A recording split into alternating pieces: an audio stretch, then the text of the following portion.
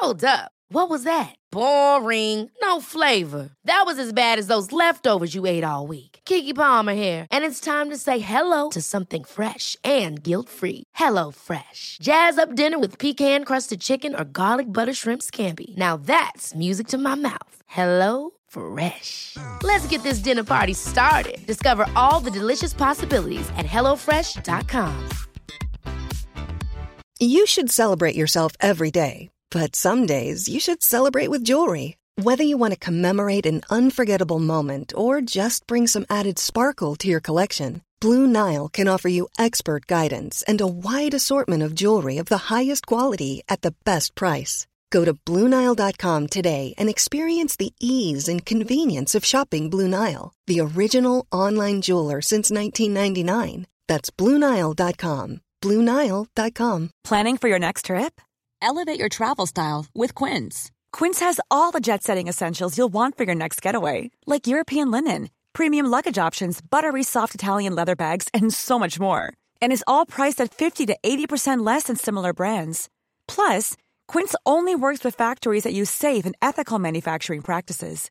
Pack your bags with high-quality essentials you'll be wearing for vacations to come with Quince. Go to quince.com/pack for free shipping and 365-day returns. A lot can happen in 3 years, like a chatbot may be your new best friend. But what won't change? Needing health insurance. United Healthcare Tri-Term Medical Plans, underwritten by Golden Rule Insurance Company, offer flexible, budget-friendly coverage that lasts nearly 3 years in some states. Learn more at uh1.com. Quality sleep is essential. That's why the Sleep Number Smart Bed is designed for your ever-evolving sleep needs. Need a bed that's firmer or softer on either side? Helps you sleep at a comfortable temperature? Sleep Number Smart Beds let you individualize your comfort, so you sleep better together. J.D. Power ranks Sleep Number number 1 in customer satisfaction with mattresses purchased in-store. And now, save 50% on the Sleep Number Limited Edition Smart Bed for a limited time. For J.D. Power 2023 award information, visit jdpower.com/awards. Only at a Sleep Number store or sleepnumber.com. Hey there, it's Michelle Norris. I'm host of a podcast called Your Mama's Kitchen. When I travel, I'm usually looking for a way to find a taste of home when I'm not at home. And one of the things I love to do when I am at home is entertain. And Airbnb allows me to do that. When I was in California recently, I rented a house that had a great kitchen. And when we were sitting around the table, we're all thinking, we're in someone else's house. Someone could be in all of our homes as well. If you have a home, but you're not always at home, you have an Airbnb. Your home might be worth more than you think. Find out how much at airbnb.com/host.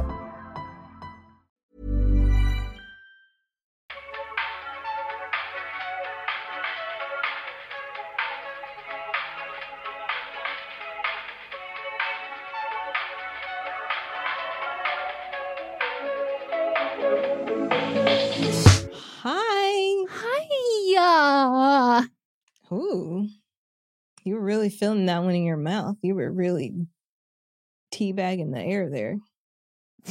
That's what I do. You know what they say about me? She's a big teabag. It happened off camera, everybody. But I did just take my meds, so you're getting It might change in about 20 minutes. We'll see. We will see. Welcome to another episode of But Am I Wrong? Except it's But Am I Watching edition. Mm-hmm. And this week we watched and we completed the Amy Sherman Palladino double feature. Yes. Somebody was like, you got to do Bunheads next. And I was like, no, we don't. I've already watched it. I've never seen it. And nothing about it made me want to watch it. It didn't hit. And I think Amy would be the first person to say that. It was only on for like a season, right? I want to say, I don't even know if they finished the full season, but they might have. It was of that era where might have been a mid-season finale it ended, but could have made a whole season. But this week we are watching the Amazon Prime show, The Marvelous Mrs. Maisel. Now, I'm not going to put any of this on you. I'm going to go, this was on me. I did neglect to realize that this was on Amazon Prime. Did you pay for it? No. Oh. No, it's not that bad. No, but there was a moment in the show that happened and I gasped and I said, what fucking network is this on? And Moss goes, At the end? Amazon. And I go, oh my God. For a second, I was like, Rachel Brosnahan, you're about to get fired. Like, I was like, Rachel, how could they do this to her? Like, she's about to get sued. Even at the beginning, before we even got there, she was dyeing her pubes and ran outside naked. So do you not even remember that? You had to. This is okay. Let's just go through. I'll hit it when we get there. It'll be real fast. Okay, so I love this show. I absolutely fucking love this show. It's in its final season right now, and I'm going to be very sad when it ends. There are some things that in this rewatch I didn't realize, like how they've paid off in the future too. And I'm like, great, brilliant, love this. But yeah, go ahead and share your initial thoughts. So my notes that I wrote for this are like, they're literally just so fucking funny to me because like I just wrote down everything that came to my head as it happened. So my first thing I wrote down, turns out it's not a musical. I told you that numerous times. But my caveat is I stand by the vibe, the musical vibe it gives me, because in definitive scientific terms, it's very doo-wop shoo-woo-wop. The whole show is very oo-wop doo-wada-wada ski-daddle, scuba-wooba-wooba.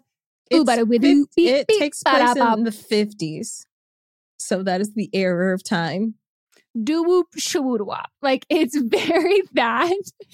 And I think it's because the musical element of it too is there's some songs, and this is like so fucking technical in like film and TV. There are some songs that you'll have in like the background of like a show or something, and you won't really notice them, or they'll add to it, but they won't be like so pivotal. But then like if you think of movies like Deadpool, and this to the audience, like Melissa knows this, but like to like things like Deadpool or certain parts in Vampire Diaries, like the song is picked and it's like it's song forward. And then that's kind of what you're focusing on. And then the background's moving, like the rest of those things, like it's conveying it.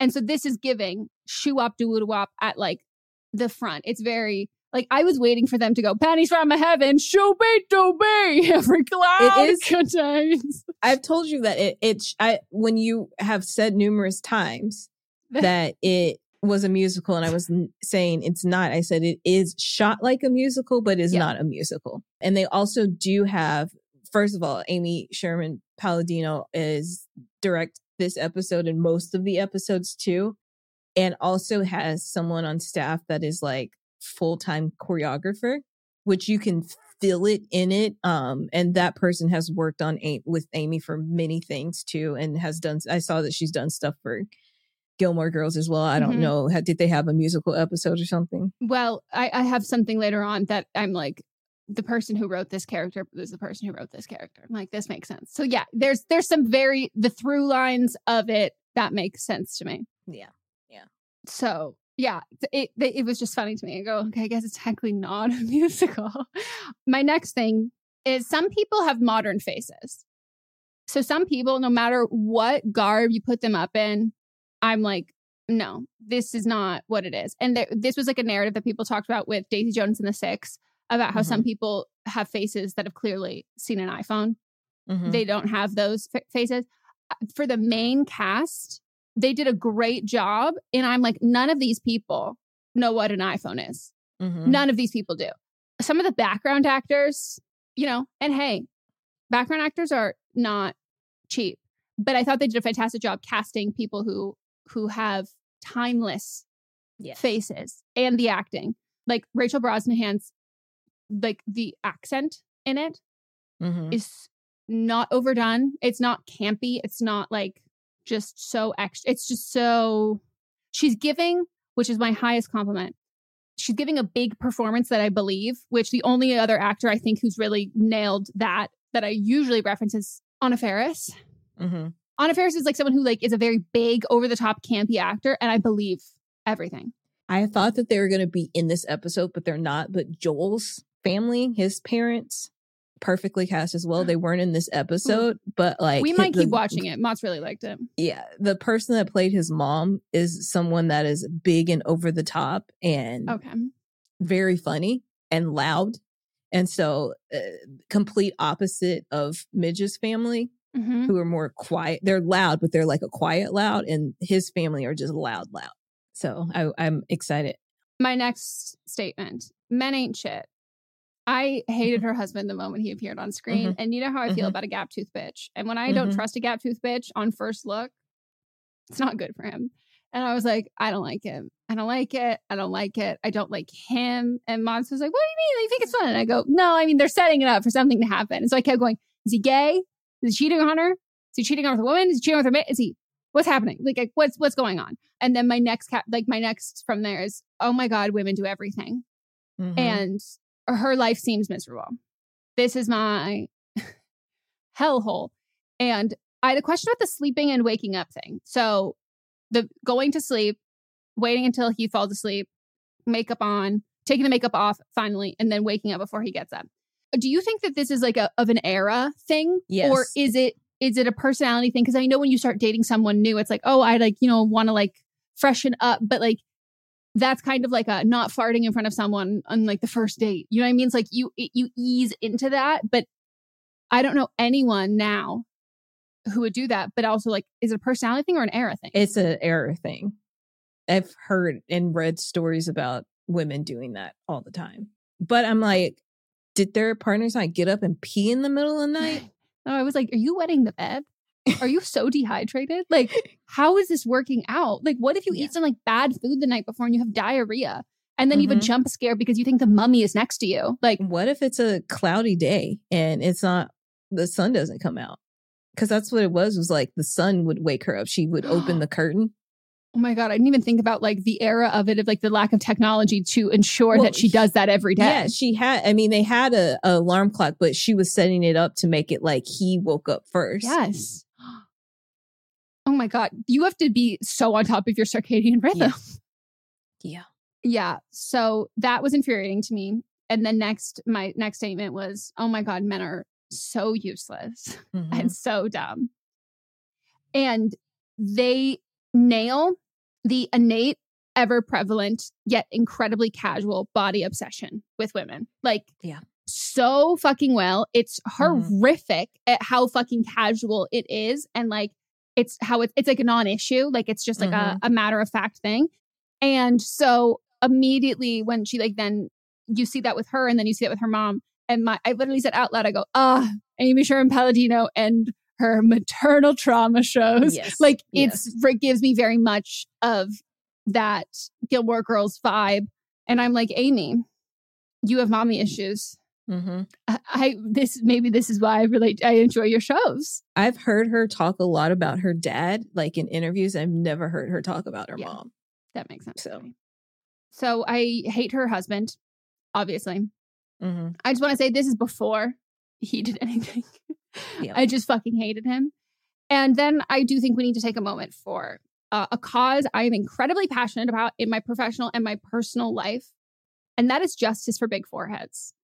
I love, Melissa knows, if there's two things anyone wants to know about me, I love a gap tooth bitch and I love a big fucking forehead. Like, big forehead, sure, big brains. You want to talk about what that means? No, beauty. Like, you've got the canvas. Like, I love a big forehead on anyone.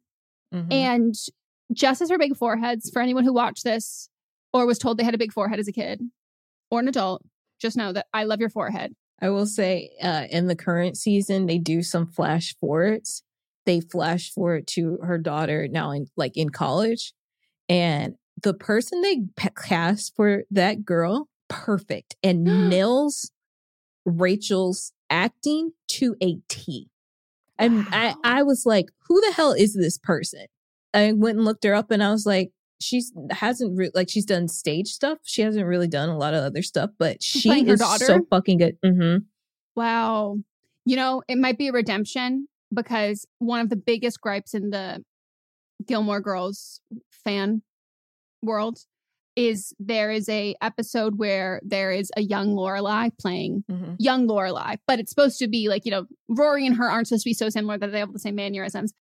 But the performance of young Lorelai, everyone has said it was just the wrong casting. And like, it was, I mean, the girl's like, she's a great actress. It's just like not it. So I'm happy to hear that she nailed it, because that's probably the loudest gripe of all of Gilmore Girls. Yeah. So great job to that person. I think she's like 30, so she's not even like a girl to that woman. Yeah. But she was playing college age. And I was like, wow. That's impressive. Okay. Now see, I'm committed. My next thing brings into your question when you asked if there was any musical performances.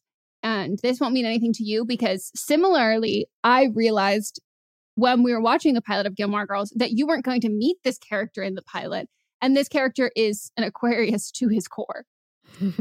And watching this, I was like, oh, this is the woman who wrote Kirk. Like, I can just see it. This is who wrote Kirk.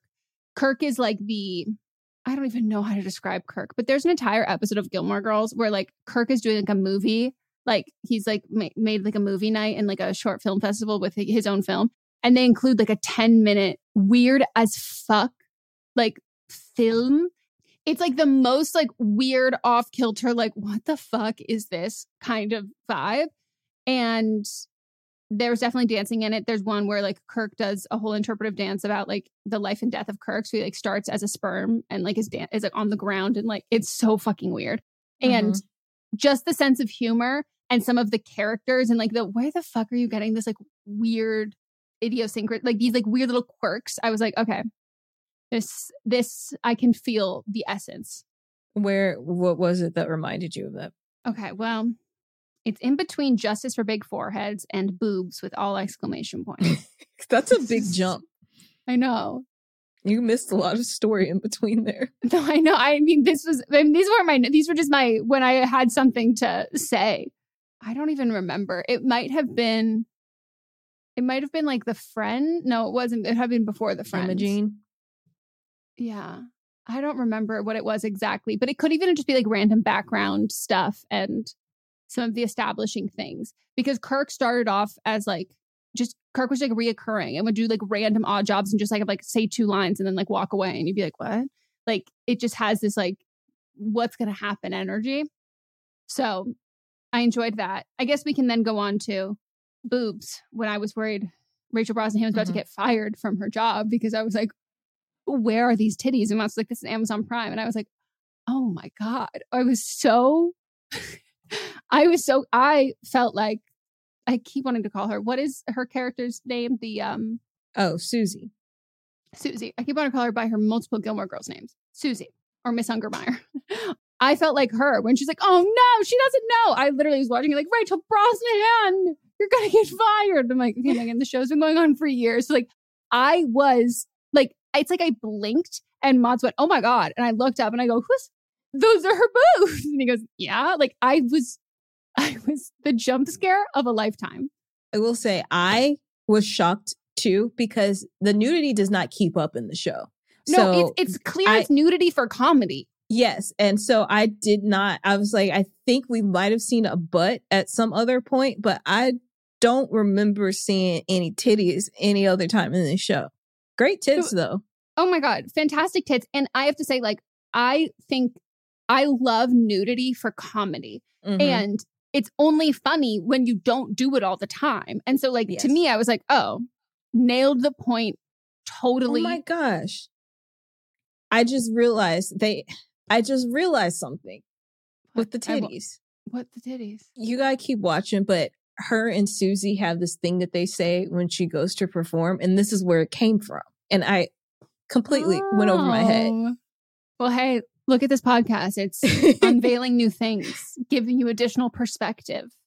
That's funny. I'm going to skip my next part because it involves who I'm nominating for the fucking worst. Fuck Men is the overarching storyline for me. It's a really good pilot. It's very well done. It establishes everything very, very, very well. It intrigues you just enough. And it makes you want more. Like, they set the stage very well. She has star power. Like, she commands the whole thing. Very, very good. Not to be that person who's asking a mother where her children are. But so those are her children. Yes, they're her children. And that's So a continuing thing throughout the whole series. I was about to ask they you. abandon those children all the time. Because I was like, there's no logical thing here. So I have to assume it's being done for a comedy bit and we're suspending disbelief. And it's like funny that like they're just gone. It's not even like comedy. It's just that she abandons those kids all the time. Do they talk about it? Yes. Oh, okay. Because I was like, it is part of their character. And then when they do those flash forwards in the future, yeah. Okay, so her husband just walked out on her and now she's drunk and going to perform stand-up. Like, I thought her parents lived in the same building as them. They do. And so I was like, so did you dial up them? Do they know? Or like, is this of the time where you just like would leave your, like they're sleeping. So like, I'll just come back when they're awake. Yeah. It is a different time though. It is a different time, but she does abandon them all the time. They both do. I won't even just put it on her. It's both of them. They abandon those children. Nice. The thing that was so funny to me, I asked Mats if he had any hot takes. Mm-hmm. And it reminded me again of the Gilmore Girls one, where he was like, it was like all really well written, but like it just felt like so random and sudden for him just to like walk out and like leave and like abandon their whole relationship. And I was like, have you ever read the article, My Wife Divorced Me for Not Doing the Dishes? And he was like, no. And I was like, the whole time I was like, she's doing everything. He's doing nothing. And he doesn't even appreciate. If she didn't do it, he would not only like not do it, like he would just leave. Like she's doing all of this stuff. He wouldn't even notice that it wasn't done. But she's doing all of this stuff to keep him happy. Mm-hmm. Like she's the illusion of a quote unquote kept woman. No, he's a kept husband because she's trying to keep him. And so more of that will come out later too. Yeah. And I'm really excited for y'all to watch because when we get the mom's backstory, it makes total sense. Mm-hmm. Everything falls into place when we get the mom's backstory for all the relationships. Amy Sherman-Palladino, a girlie with mommy issues. Relatable. So those are my thoughts. And yeah, Rachel Brosnahan, obviously, she's a star. I'm excited to see what she does after this. Because she's really good. What I remember her in before this was the show on the first show on Netflix, House of Cards. And her character annoyed the shit out of me so much. She wasn't there the whole series, but the 2 seasons I think she was on annoyed me so much. And I was like, she's good. But then when I saw the first episode of Maisel, I was like, this woman is phenomenal. She's really good. She's really, really good. I haven't seen her in anything else. I'm like scrolling to double check. I love how it's set up at the wedding that she's the funny one and he's not shit. Also, she likes to create drama. The whole when so she messy. Said that there was shrimp in the egg rolls at a Jewish wedding. And then her dad's trying to fix it and is like, where does it even say in the Bible you can't have it? It's like, you really good. Are such a messy bitch. So I think when they were doing the flashbacks, you might have missed where her and some of the people that she lives in her dorm. That's what they were doing. Mats and I were asking, I was like, are they naring? And I was like, I don't even think nair is a thing yet. Nair was definitely a thing. It was? But they were bleaching their pubes because she bleached her hair later. She had blonde hair. I think that's actually her natural color is blonde, maybe. But in the like college, them dating each other, she had blonde hair. So she was matching the this makes more sense. Because he was like, are they just dyeing the hair? And I go, no, because they're screaming in pain. So that's what I thought was nair. But you're right. It was just bleach. Okay. Yeah. And so she started yelling at one of her friends, and the friend was like, you're the one that told us to do this. And then she gets up and runs outside naked to cool down. I remember this now. She's a drama. She fucks him against a tree. She also is lying at the wedding talking about they bonded over going to charity nights and poetry, and they were they were going to see titties. I wonder what Amy Sherman-Palladino's thing is with bleaching of the hair as a sign of rebellion, because that happens in Gilmore Girls too. Does it? And they get too hot, and so then she runs outside. It's her thing, I guess. Yeah. Maybe that's why she wears a top hat. She's done some like drastic bleaching and is hiding some breakage. I like the line when her dad is in his study and the house cleaner keeps coming in there and trying to clean. And he's like don't clean in here. It's fine. And then she goes in through a different door and he goes, a door does not represent infinite possibilities. And I thought that was a great line. He's a good actor too. Mm-hmm. He really nails the role. Yeah. Here's my hot take is Joel is the hero of this episode. And here's why. He's a complete loser. Yes. And him leaving Midge is the best thing that fucking ever happened to her. She dropped a dead weight. Yes. He left with her suitcase. And it was a beautiful suitcase. It was a beautiful suitcase. Girl, stop him. Not stop him from leaving, but like make him empty that suitcase and put it in a bag. Sometimes violence, as we've said before, is the answer. And I think that she should have emptied the suitcase and hit him with it. Or got her little brisket Pyrex and hit him with it. I know it was still at the club, which is why it's the inciting incident to get her back to the club. But I cannot stand him. He's talks about how miserable he is and how he's been trying to live his dream and tries to act like she's the one that's bringing him down when she's the one keeping him afloat. She runs this house. Yep. They're in her parents' building. Like, this is her world that he chose to be a part of. He is amused by her the whole time, but doesn't give her credit for being funny. She gives him notes on his comedy, doesn't appreciate it. He also blames her for all his shortcomings and is just a tool. So good fucking riddance to him. Good riddance. And he should be so lucky that she made his last name famous. Oh, yeah. I didn't even think about that. Do we learn her maiden name? Yeah, because it's Wiseman, because it's her parents' last name. Okay. Yeah. He's infuriating. And it was so funny, like mentioning that to Maz about how he was like, it felt like Start of the Blue. And I was like, no. Like, she's keeping the ship running and she's the star of this relationship. Yeah. And like, if she's not going to do 100% of it, he's doing 0 and he's going to keep doing 0. And doing 0 means like he's out. And Mons was like, oh my God, you're right. And I was like, yeah, like he's checked out. Like, yeah, completely. And in relationships, this man doesn't get any better. I'm not surprised. I will say he does grow some, but he does not get any better. They're both very privileged, but he just takes her for granted. And I'm so fucking glad that he leaves. Him and Penny Pan, get the fuck out of here. It's a good depiction of the difference between when you're privileged in a woman and privileged in a man. Because like when you're privileged in a woman, you're privileged, but you're still a woman. And especially in that time. And so she has to be funny. She has to be beautiful. She has to be great. And he's just there. Yep. As she says a lot. And even her mom says, I just wanted her to be happy. It's easier to be happy when you're pretty. And it's like, oof. Summed up pretty privileged. No, it sums up pretty privileged, but we also see how much work she puts in to maintaining that look. It's not easy. No. And it's an absolute perfect segue into my fucking asshole of the episode. Well, we got to get into other people's hot takes before we get there. You're right. Let's take a break. I know. Okay.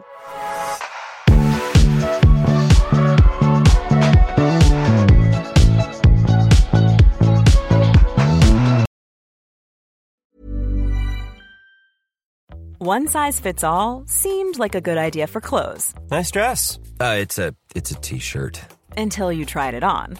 Same goes for your healthcare.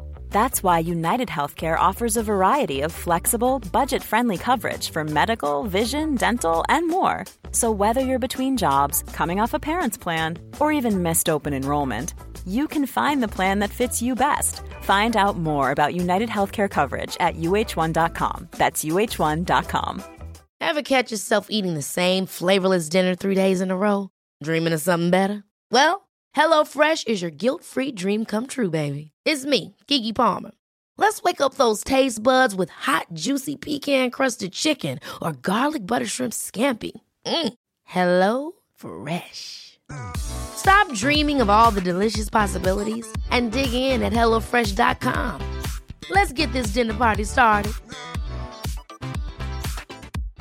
Hey, Dave. Yeah, Randy. Since we founded Bombas, we've always said our socks, underwear, and T-shirts are super soft. Any new ideas? Maybe sublimely soft. Or disgustingly cozy. Wait, what? I got it. Bombas. Absurdly comfortable essentials for yourself and for those facing homelessness. Because one purchased equals one donated. Wow, did we just write an ad? Yes. Bombas. Big comfort for everyone. Go to bombas.com/ACAST and use code ACAST for 20% off your first purchase. Mom deserves better than a drugstore card. This Mother's Day, surprise her with a truly special personalized card from Moonpig. Add your favorite photos, a heartfelt message, and we'll even mail it for you the same day, all for just $5. From mom to grandma, we have something to celebrate every mom in your life. Every mom deserves a Moonpig card. Get 50% off your first card at moonpig.com. Moonpig.com. One size fits all seems like a good idea for clothes until you try them on. Same goes for healthcare. That's why United Healthcare offers flexible, budget-friendly coverage for medical, vision, dental, and more. Learn more at uh1.com. In our live stream, our listeners are always recommending and talking about books. So we're so excited about Book of the Month because this is something that our listeners are going to love. This is a brand that I've been familiar with for a long time. I love watching people talk about it. I love seeing what books people are reading and what books they have available.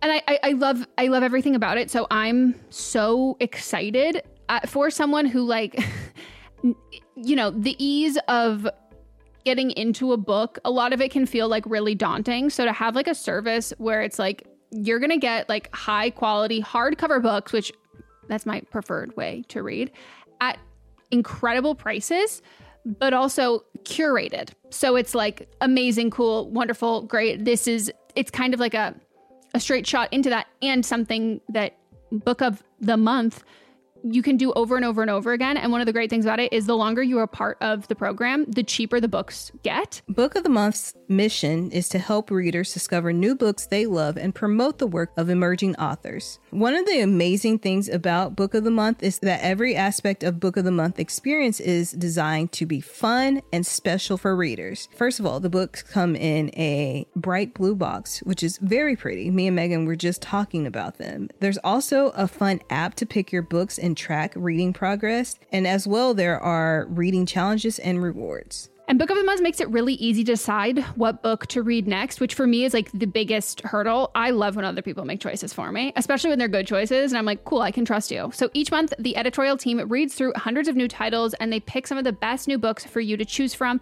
All of the books are so good, you can't go wrong. And I mean that wholeheartedly. When we were picking our selects for this, I was wait, I like all of them. This is hard. And I literally coordinated with Melissa and I was okay, so these are my top ones. I'm assuming they will be yours. So don't pick the same one as me so then we can swap afterwards. And that's what we did. So we got The Ministry of Time by Killian Bradley. And we also received The Return of Ellie Black by Emiko Jean. The Ministry of Time is people are calling it if you're a fan of Outlander and spy novels or time traveling books, it's quoted from Town and Country saying it's really innovative, fun storytelling. The Ministry of Time is definitely for you, and listed as 45 of the must-read books for spring 2024. And then Harper's Bazaar also said part time travel romance, part spy thriller, and 100% multifaceted joyride.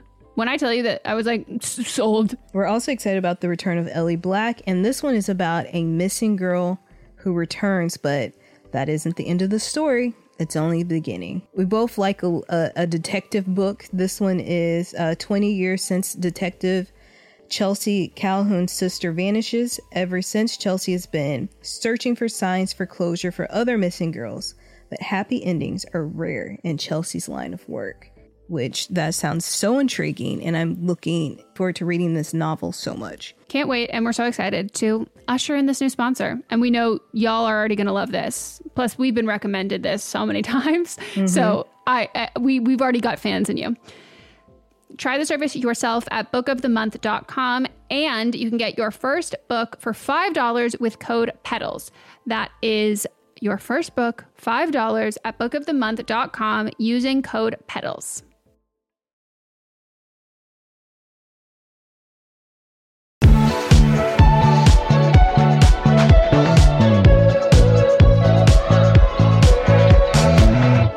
Sorry, I was yawning. You can watch the Patreon if you want to see it. It was really nice. So now we're going to get into, but are they wrong? And that's when y'all write in, DM, send us your own hot takes for the show. And then we're going to, of course, vote on these at some point. Someone said there's a lot of unnecessary body shaming in this show with the ankles and arms and things, but that baby's head is gigantic. Oh my God. Justice for big fucking foreheads. And if anyone has never seen me before and you're only listening to the audio version of this, I do not have a big forehead. You did as a baby, though. Oh, well, okay. Mostly because my hair was white. So, like, you could not see. Like, but same with that baby. No, I know. So, like, when there's no eyebrows, there's no eyelashes, there's no contrast on your fucking face. Like, you literally are an egg. Like, you see my lips are the only, and my eyeballs are the only, like, non-beige things. That was the exact same baby with that baby. Yep. I felt seen in that baby. Honestly, when I saw that baby, I was like, I can see Megan in that baby. Yes. And then somebody said, Midge leans on her own privilege too much, and it's 100% her parents' fault, even though they try to make it seem like it's her fault when Joel leaves. Yeah. Yeah. Her parents do enable her, even though they also try to antagonize her. But she tries to rebel against it, and it just doesn't work because while she's rebelling, she's also trying to fit in a box, if that makes sense. Yeah. You know, she does little things to rebel, but she's also just she's rebelling within her comfort zone. Yeah. No, that makes sense to me. And that feels like the, not like other girls of its time, where it's like, you're still doing a lot of things that maybe don't align with some of the other actions that you're doing. Like you're rebelling in a way that's comfy. Mm-hmm. This person also agrees and says that Miriam should have kicked Joel's ass. Yeah. Sometimes violence is the answer. And she did it in the bedroom with a hard shell suitcase. Like you had it right there. Uh-huh. Come on. There were hangers around. There was lamps. And like shit was built well back then. That shit's weighty. Yeah. Because then the alarm clock could have been like, that could have foreshadowed. Like, I'm not waking up anymore. Yeah. Oh, that would have been beautiful. Mm-hmm. Different show. But Amazon was like, you know what? We're seeing tits. So we're actually not going to see someone's head bashed in because that's going to be a little too much. Yeah. Okay, fine. And then also they said, boss move when Midge used presumably Joel's money to bail out Lenny Bruce because she's investing in her career and investing in a real comic. So we think it's his money. He had a real job. This person. Because my question was, and you said that we'll get to know his family a bit more. Mm-hmm. I'm assuming that they were both parties approved of the marriage. They're of similar wealth backgrounds. No. Similar wealth backgrounds, but their families are very different. Okay. So I just meant in the sense of finances. So her family's not bankrolling their life. No. Okay. But they could be. But it's not even her dad, it's her mom. Wow. Her dad's a professor. So this is the woman who wrote Emily Gilmore. Yeah. Her dad's a professor. So I I'm gonna have to watch this whole goddamn fucking show. I know. The first time I watched it, I was like, when I first watched the episode, I was like, how are they living like this off of a professor's salary? And then we find out why later. But also, his dad, they own, this isn't a spoiler, but his family owned some type of garment business. I can't remember if it's like dry cleaning or they make dresses or something, but it's some type of garment business. So they have money, but they have new money. Yeah. Her family gave me the vibe that I didn't necessarily think. Her parents gave me the vibe of parents of that they were born into money. that it was that, because it doesn't look, we're not seeing them. We're seeing them with appearances. And I was like, oh, I wonder if they just had parents with money. And, you know, then it's another parents with money thing. Yeah. But Lenny Bruce, that just as a quick aside, Lenny Bruce, the comic that they, when on one of their dates, they see him perform. And then he's the guy when she gets in the back of the cab. He's there. Okay. I thought they were all three different people. And then when she bails him out, it's all the same person. But this is this was a real life person that they. I was going to ask you that. I forgot to write that down, but I was going to ask you, like, if any of, I don't think that her story was necessarily real, but like I could see it being like a amalgamation of like lots of little different people and even just like random cameos. Okay. Yeah. But her story is not real at all, but there are a lot of comics that pop up in the show that are based on real people. To like set the time. Yeah, that makes sense. We get wonderful performances by Jane Lynch. Oh, good. Who plays an amalgamation of some other people, some other female comics of the time. And we also get Wanda Sykes, who plays Moms Mabley, who was a huge female Black comedian of the time. So yes, you do need to continue to watch this show. You know I love Wanda Sykes. Yes. Like, I'm really excited for that. So there's a lot of Sterling K. Brown is in here too. Is this going to give me like another acting whiplash like when he was in fucking Brooklyn Nine-Nine? Maybe I'll... I mean, he's playing more true to his drama side, but yeah, he's great. Oh, I'm excited. But did I tell you that this was a show that you would like? Yeah, you did. And what did you believe? I believed that it was a musical. You told me, you said, it's just not my kind of show. And I said, Megan, this is your kind of show. It is. It's good in the sense that, like, on paper, it is not I am not a doo-wop, shoo-wop girl.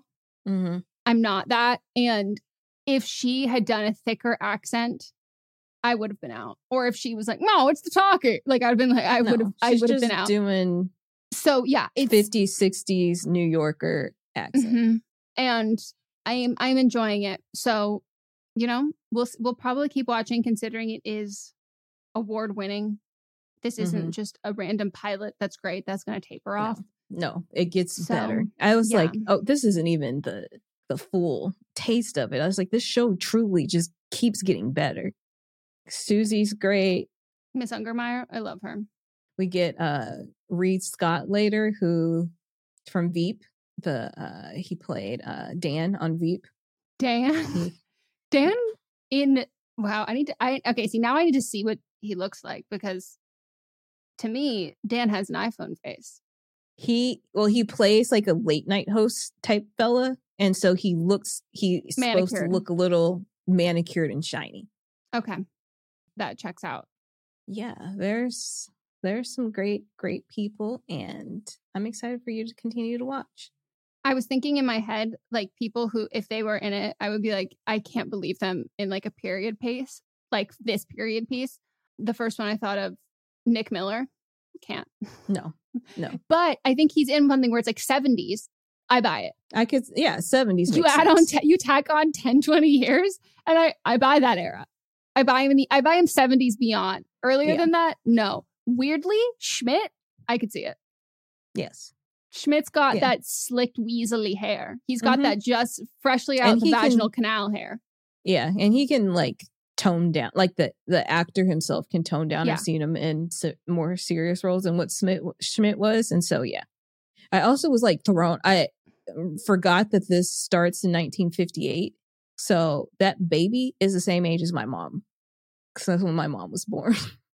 Wow. That puts it in so much of a perspective. I don't like doing that. That's so hard for, like, it's so fucking weird to me. Like, everything exists separate from my life. Like, I just like, I don't know what this means. I don't know who was alive then. Like, I'm like, was my father alive during hieroglyphics? My father had been alive or was he alive during this? Anytime he was like a teenager, right? I don't fucking know. Melissa, the thing for me, it's wars. When they do wars and I go, my dad has a story about that war and like not from a textbook. And I go, what the fuck? Like that's the part that gives me like massive culture shock. And then I go, maybe I should be nicer to you for having a hard time to using your iPhone. Like you lived here. Yes. You were communicating with hieroglyphics. Your dad was like at least 10. That's fucking crazy. He was like trading for goods and services and like Mesopotamia. Like what part were you in? Yeah. That's wild. Oh, also the fact that the cafe is called a Gaslight Cafe. I know. I noticed it the second, and Moss was like, "Oh, I didn't even notice." And I go, "It must be nice to be a man." There's also a really sad line in here too that is not meant to be a sad line, but when they go to that bar, when Susie finds her and then takes her somewhere, she says something about the bar owner wishing that he would die. And that guy does die, for real, in real life, and they had to write it into the show. Yikes. Yeah. It was sad. Art. Yeah. Complicated. Yeah. But anything else before we get into the next part? No, I am chomping at the fucking bit for my worst of the episode. All right. So we're going to take another break. And when we get back, we'll tell you what we're doing. We'll talk some shit.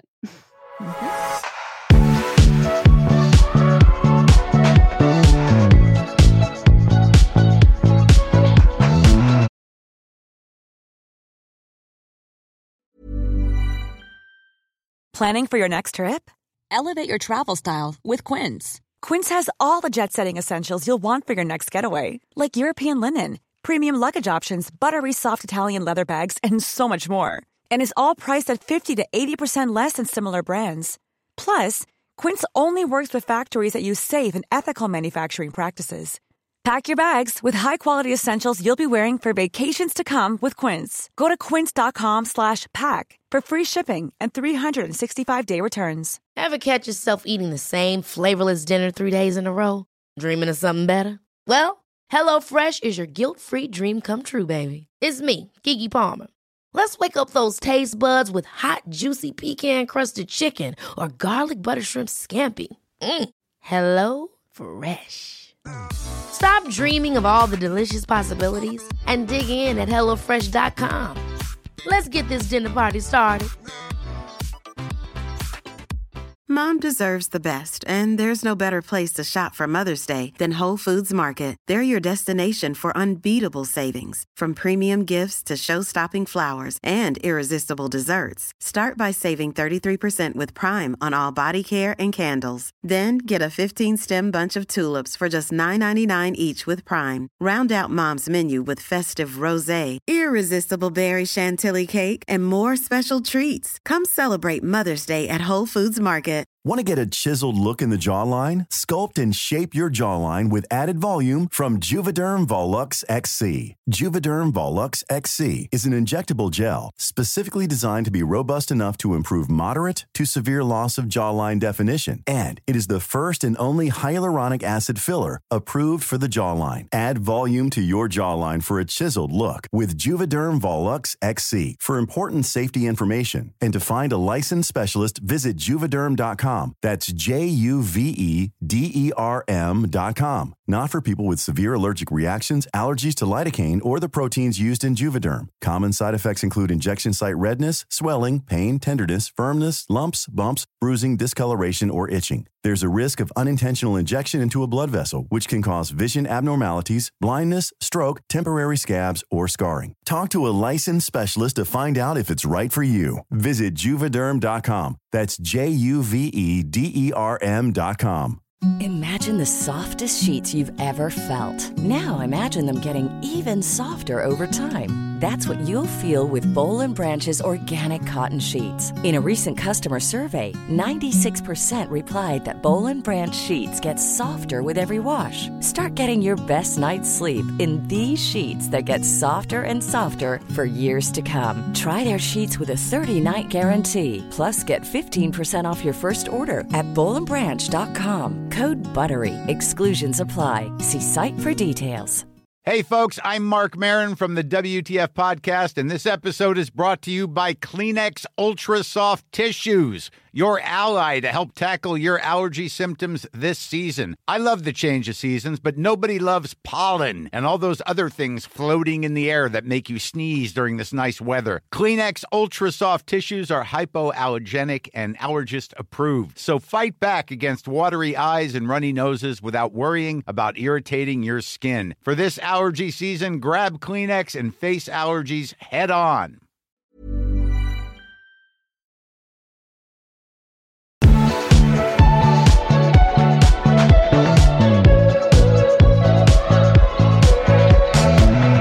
We're back. It's time to do the I feel like we can't even call it Rachel of the Week because Rachel Brosnahan. Mm-hmm. And for all of you Rachels who constantly feel targeted, this is one Rachel that we've made an exception for. So you just need to believe in your heart that you are the Rachel we would also make an exception for. Yeah. Rachel Maddow is another Rachel we make an exception for. But if you're unable to make the exception for yourself, that's on you. Mm-hmm. You are the Rachel. Be the Rachel you wish to see in the world. Also, I keep getting tagged in TikToks of people like talking shit, but like keeping it anonymous. And they're like, I'll call this girl Rachel. And I'm like, we started this. We did. And we know that for a fact because this is not based in pop culture. This is based in real life. This is personal. Yes. So it's just like, I know that we didn't swipe this. And it's just funny to me. Okay. Can I scream into the abyss about this?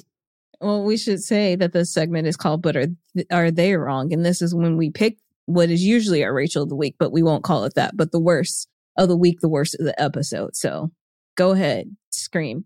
Her mom. But more specifically, I'm going to say her mom's mom, who we've never fucking met. And then maybe after that, her mom's mom's mom. Her mom's mom's mom's mom. And I'm a woman who supports other women. And yes, this is all, it is not coming from an intentionally malicious place. It's coming from a wounded, hurt place. But good fucking God, does Amy Sherman Palladino write maternal trauma incredibly fucking well. Because even hearing her mom talk, and it's like a testament to the writing, it's a testament to the actors, and it's a testament to the experience. The female experience. Like, oh, what it's like being a woman. That I mustn't pick up on most of the nuances of it. Like, knew what she was saying was like objectively bad. But when I'm hearing her mom say these things, I'm hearing her reiterating her mom's voice saying those things. Yep. And that is what it all like boils down to, of like diet culture and like like if you have a specifically like a mother-daughter relationship, like a mother has an eating disorder, it is like the percentage is astronomical of how much more likely it is for their child and then their child and then their child. Like that gets passed on. We talk about generational trauma like it's legitimately in your DNA. And then there are active traumas that you're pushing on to your children. And then she's teaching her how to do it to her daughter when her mom was taught how to do it to her by her mom onto her daughter. Like, and it's just so emotionless and so matter of fact, like that is seen in a way that a lot of people who hadn't experienced it, I'm going to say straight that, like if you're like a cis man who did not grow up with women in your life or anyone who dealt with like this stuff, like you would just think like, oh, they're not affected by it. They're talking about it like this, obviously, like, you know, if you had like an eating disorder or a bad body image, like there would be like, this is just, it clearly doesn't bother them. And I'm like, no, you've been taught to see your body as an entity that you control, you fix, you manipulate, you use. And if it's failing you, it's like a car and it needs to be oiled. You don't love a car to fix a car.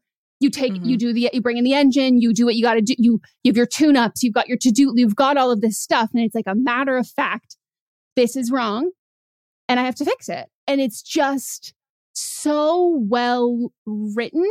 And because it's so well written and it's so emotionless, it's like far less triggering than a lot of other content like that, at least for me personally, because it's like, oh my God, this isn't personal. This isn't anything specific. This is just, it is the way it is. And even it being like such an old show, I mean, not set for like a long, not long, I don't know. I can't do 1958.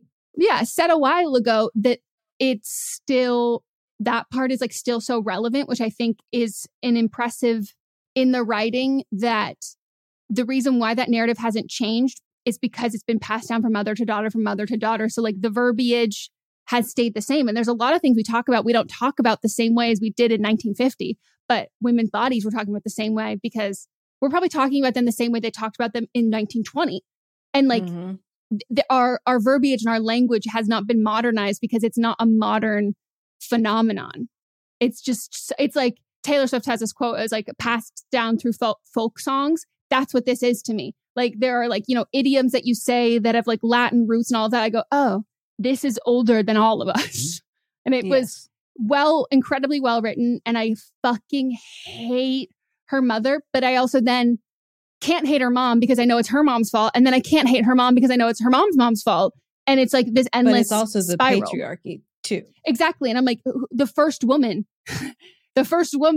it's not the first woman's fault. It's the man's fault to the woman. It's the whole thing. It's like, it's this domino effect. And I just like the woman who played her mom was like fucking phenomenal, but I hated her and felt bad for her at the same time. But like every time she like went on the screen, I was like holding my breath and I was like, what the fuck are you about to say? Rose Wiseman. Yes. This also, since this is Rose and Abe are both my Rachels of the week, or my terrible people of the week too. Rose, for all the things that you said, 100% agree. And she doesn't get better until, I'll say, she's not in a good place. And then something happens. Yeah. And then something happens. And then that's when we get her whole backstory. And I think this was like, it's either the beginning of season 2 or 3. I don't remember which one it is, but she's gone.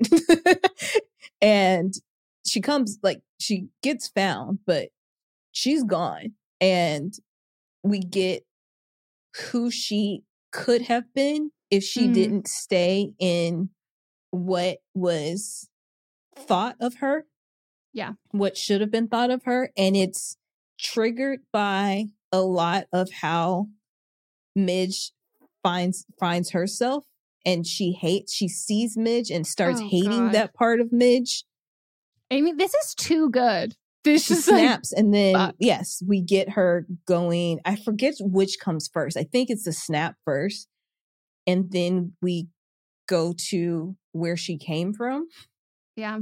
Damn, I'm like, Amy Sherman Palladino, we need to sit down and have a talk because she's nailing I don't even know if there's a cycle of it, like, the cycle of abuse and like cycle of like love bombing, but this is in a mother-daughter relationship cycle of you break away from those things, and then there's the resentment and the jealousy of your own kid, and then you hate your own kid for doing what you couldn't do, and wow. Yep. And her dad too. We actually don't get a lot of, I don't think we get any, because it's on season 5 now and it's the last season, but they do it like a normal TV, like how TV was in the past, where we've got long breaks in between.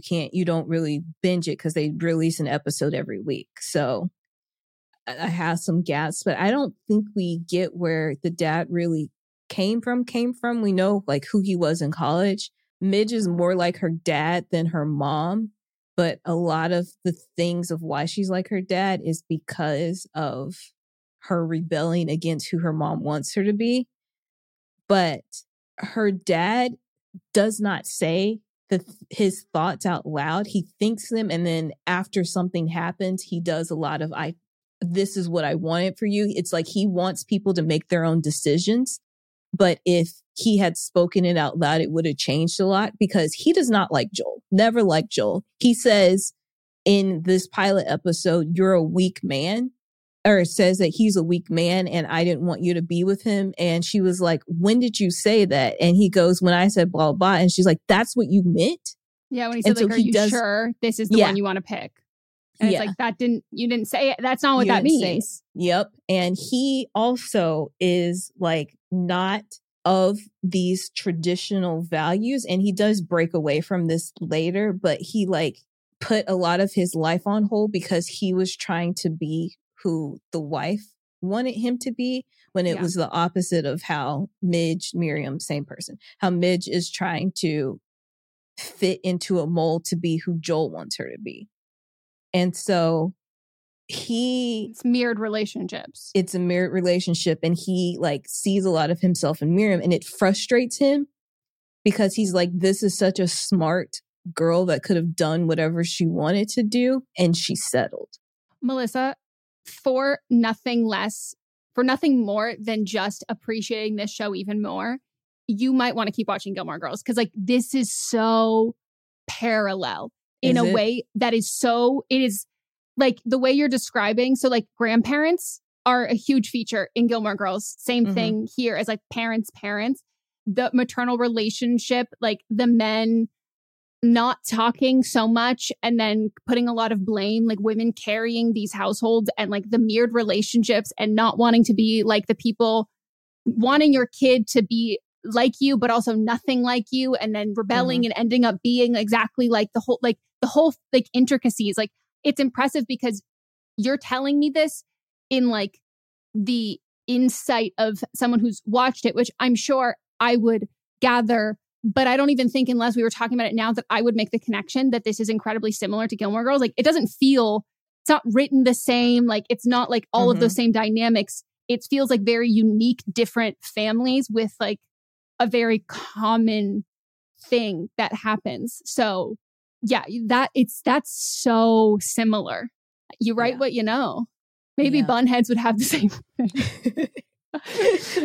Wow. And then when you meet Joel's parents later too, you're like, how the fuck did these people make him? Yeah. But then you figure you learn more. They're the worst in the best possible way. Like they're the fun sex, like not sexy, I would say, but they're just sexy to each other, the fun couple. I'm like, Joel is what you created? No. Oh, I'm really interested. Yeah, so you describing, we don't meet Rory's dad in the first episode of Gilmore Girls. But we hear about him. We hear about how everyone talks about him. And then you eventually meet him. And then you eventually meet his parents. And it makes a lot of sense. And it's like, oh, wow. Okay. And it's interesting to see too. And I wonder if it happened the same thing in Maisel. In Gilmore Girls, there's a lot of family friends of like Lorelai and Rory socializing with Emily and Richard's friend circle and their people. And so you have a comparison of how their parents became how they are from their parents, but then also from their social circles. And like all of these things kind of make a lot of sense of history is repeating itself in an attempt for history to not repeat itself, which is interesting. And that seems to be a theme that she really likes. Yeah. Yeah. We don't get a lot of other, like, as far as the family, it's just them, like the grandparents on both sides. Cause this is why they wrote them having these younger kids, so that they are still a family, but not a family. But yeah, we don't get, unless they're people that we see at the club, and they only usually just last that season of what is going on. There's not a lot of other outside people. I mean, there are a lot of outside people, but not what we see as far as it opens the world. We open the world. And when you open the world, they're able to bring in diversity. So when they get out of their pocket and they go where the Black people are, they go where the Asian people are, things like that. That does not happen in Gilmore Girls. I know that. I think it's even wider than Friends.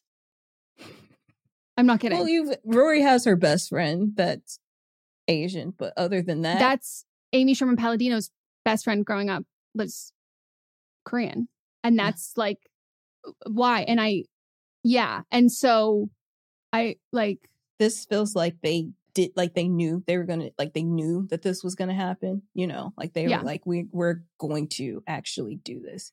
Even at the club, when that Black woman gets on stage and gives that poem, I'm like, she wouldn't have been there, but they gave a Black woman a speaking role here, you know? Yeah. I think she's a self-aware Lena Dunham. So Lena Dunham stands by everything she did with Girls. I think Amy Sherman Palladino has expressed that she has a lot of regrets with how Gilmore Girls ended once her and her husband left. But I don't think that she would stand by I'm trying to make it so accurate of these people and the social circles that they were in at the expense of diversity. I don't think that she would stand by that, which makes sense to me. And it's where they go makes sense to the story too. So it's not like we're going to force this. It's just like, makes sense. This is life. This is just, if you want an accurate history representation, you have to then keep them in their bubble if you don't want this. Yeah. I'm intrigued to see the rest. I'm so excited that I got you on board. That makes me really happy. Good job. The final season of Miss Maisel hasn't ended yet, has it? No. But it's 5 seasons, so by the time you catch up, it will have ended. No, I know. I'm just curious. So to talk about the Gilmore Girls lore for you for just a second. So 2006, Amy Sherman-Palladino and her husband Daniel couldn't come to agreement with the CW to continue their contracts. So then they ended their relationship with Gilmore Girls. They were, at the end of the season, they couldn't continue on. And she just said it was like a botched negotiation.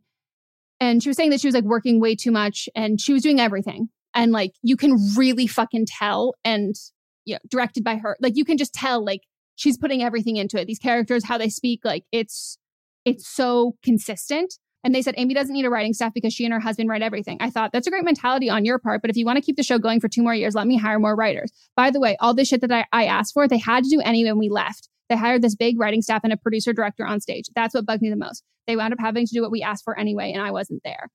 And then she got Gilmore Girls Year in a Life on Netflix, where she was able to give the show the ending she wanted. So it was 2 seasons that they were, the last 2 seasons of the regular show, they were not involved in. And so the writing pivots, the actors, I will say, did a really good job at like maintaining the characters and how they behaved. And I think probably I'm sure there were some really great writers on there who made sure that they sounded the same and all of that. It was kind of just where the story ended that people were really frustrated with. And so then she was able to end it in her own way. And she said from the beginning of Gilmore Girls that she knows what the last 2 words of the whole show were going to be. And so she said that from very early on. So like in the Gilmore Girls fandom, it would be like, oh, what do you think the final words are going to be? Like, what do you think they're going to be? And so knowing that she plans out, like she's one of the best TV writers, she plans out to the final fucking shot when she's pitching the show.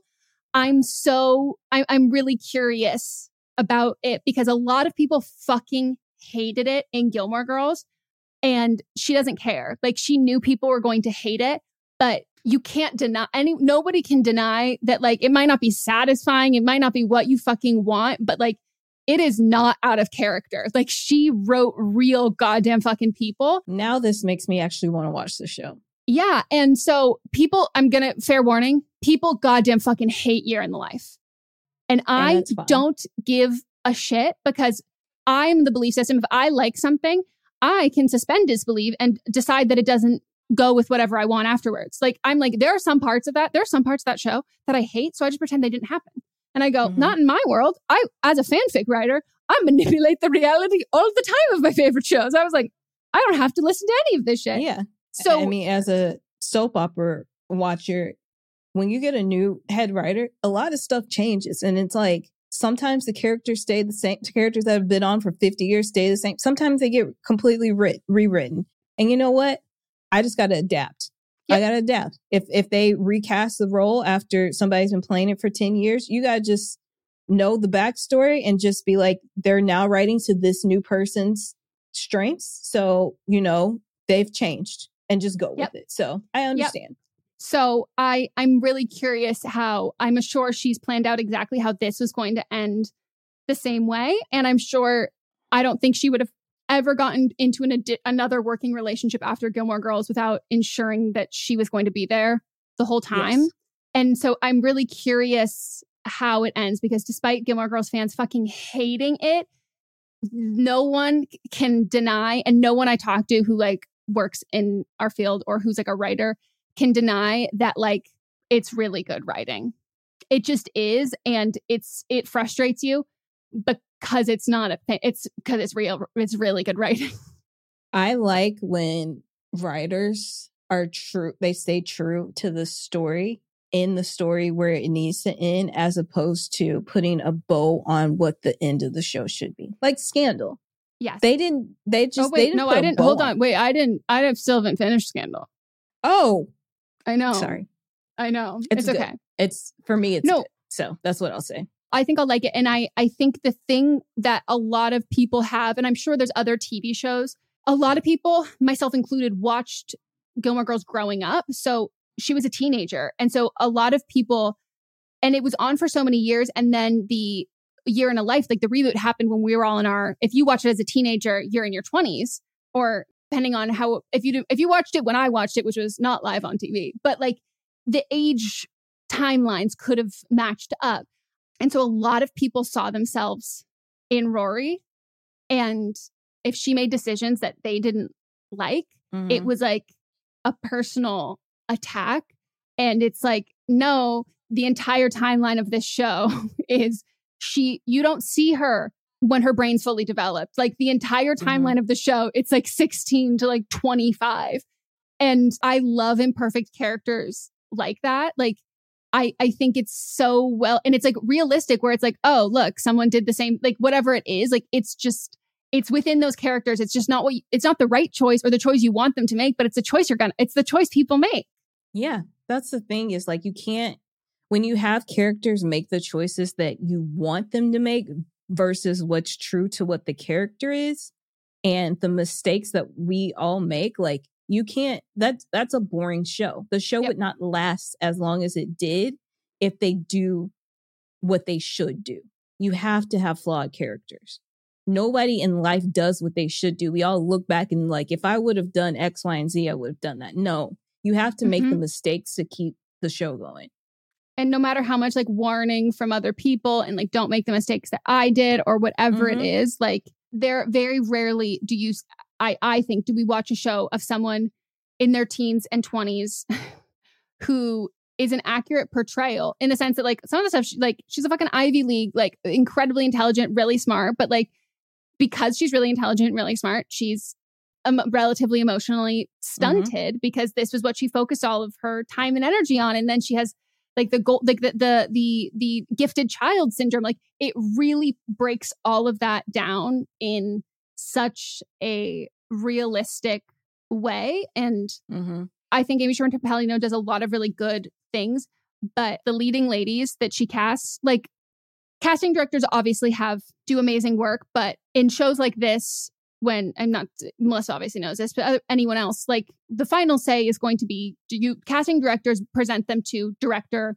showrunners, producers. And when you've created a show, you're writing it, you're directing it, you're the executive producer on it, you're the tip of the top. You're the tip of the top. You get the money from the studio. Arguing with somebody about this on Reddit yesterday, or like earlier this week. Yeah. That stuff frustrates me a lot when people just like, and I'm like, just ask someone who like understands, like there's, and so when you're the showrunner and you're the creator of the show, especially for the pilot, you're going to get you get all of these titles, and then you have to do this. You have to listen to the studio. The studio doesn't make overarching large storyline calls. They make budget calls. So if someone's too expensive, an actor's too expensive, then okay, sure, they're not going to like go for it, but they want what you want. They do give they give notes to give notes a lot of times so that they can justify their paycheck. But every successful writer that I've talked to, they talk about how much they fight with the studio. If you give in too much, then the show doesn't become your vision anymore. And it gets so far off from it because the studio has no plans for each episode. The studio has no plans for like the future of it. So like fighting for the cast of this, you'll see like in the pilot or the leading people, they'll fight the hardest for. You might see cameos later on their own supporting roles that like studios pushed for or whatever. But like you have the phrase, like you'd have to kill your darlings. You're allowed to have a couple darlings. And Amy Sherman, she does a really fucking good job between Rachel Brosnahan and Lauren Graham at casting actors who these roles on the page are a lot. And I can't envision anyone else doing either one of them and it not being an unbelievable performance. Or like, I mean, it being like a a performance I don't believe and having it be like too campy or too over the top or feels really acted. And that's like, she gets fucking leading ladies. Like she's very fucking good at that. Yeah, agree. Even supporting cast, I can see that on Gilmore Girls just from what I saw, but even the supporting cast is phenomenal. Because like Rose Wiseman on Maisel, the way that she screams in a quiet way and yells in a quiet way and is very overly dramatic, but that actress grounds her so much. Anybody in the hands of anybody else, that would have come off so cringy. Yep. And a not like, she's cringe, but she's true. Like you know someone like her. She's not cringing like this is bad. Like this is a bad actor. But in the hands of someone less capable, easily.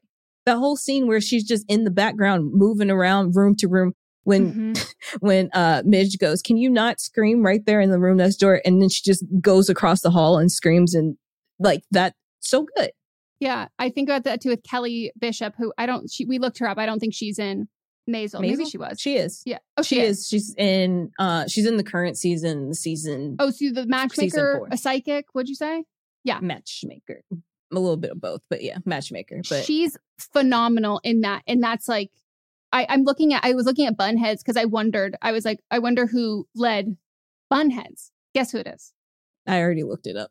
So Sutton Foster. Yeah. So it's like she's collecting brunette powerhouses. Just like or brown making hair, them or making phenomenal. Them brunette. Exactly. You're blonde, dye your hair brown, and you've got a job. Like she knows how to do it. Like it's really impressive.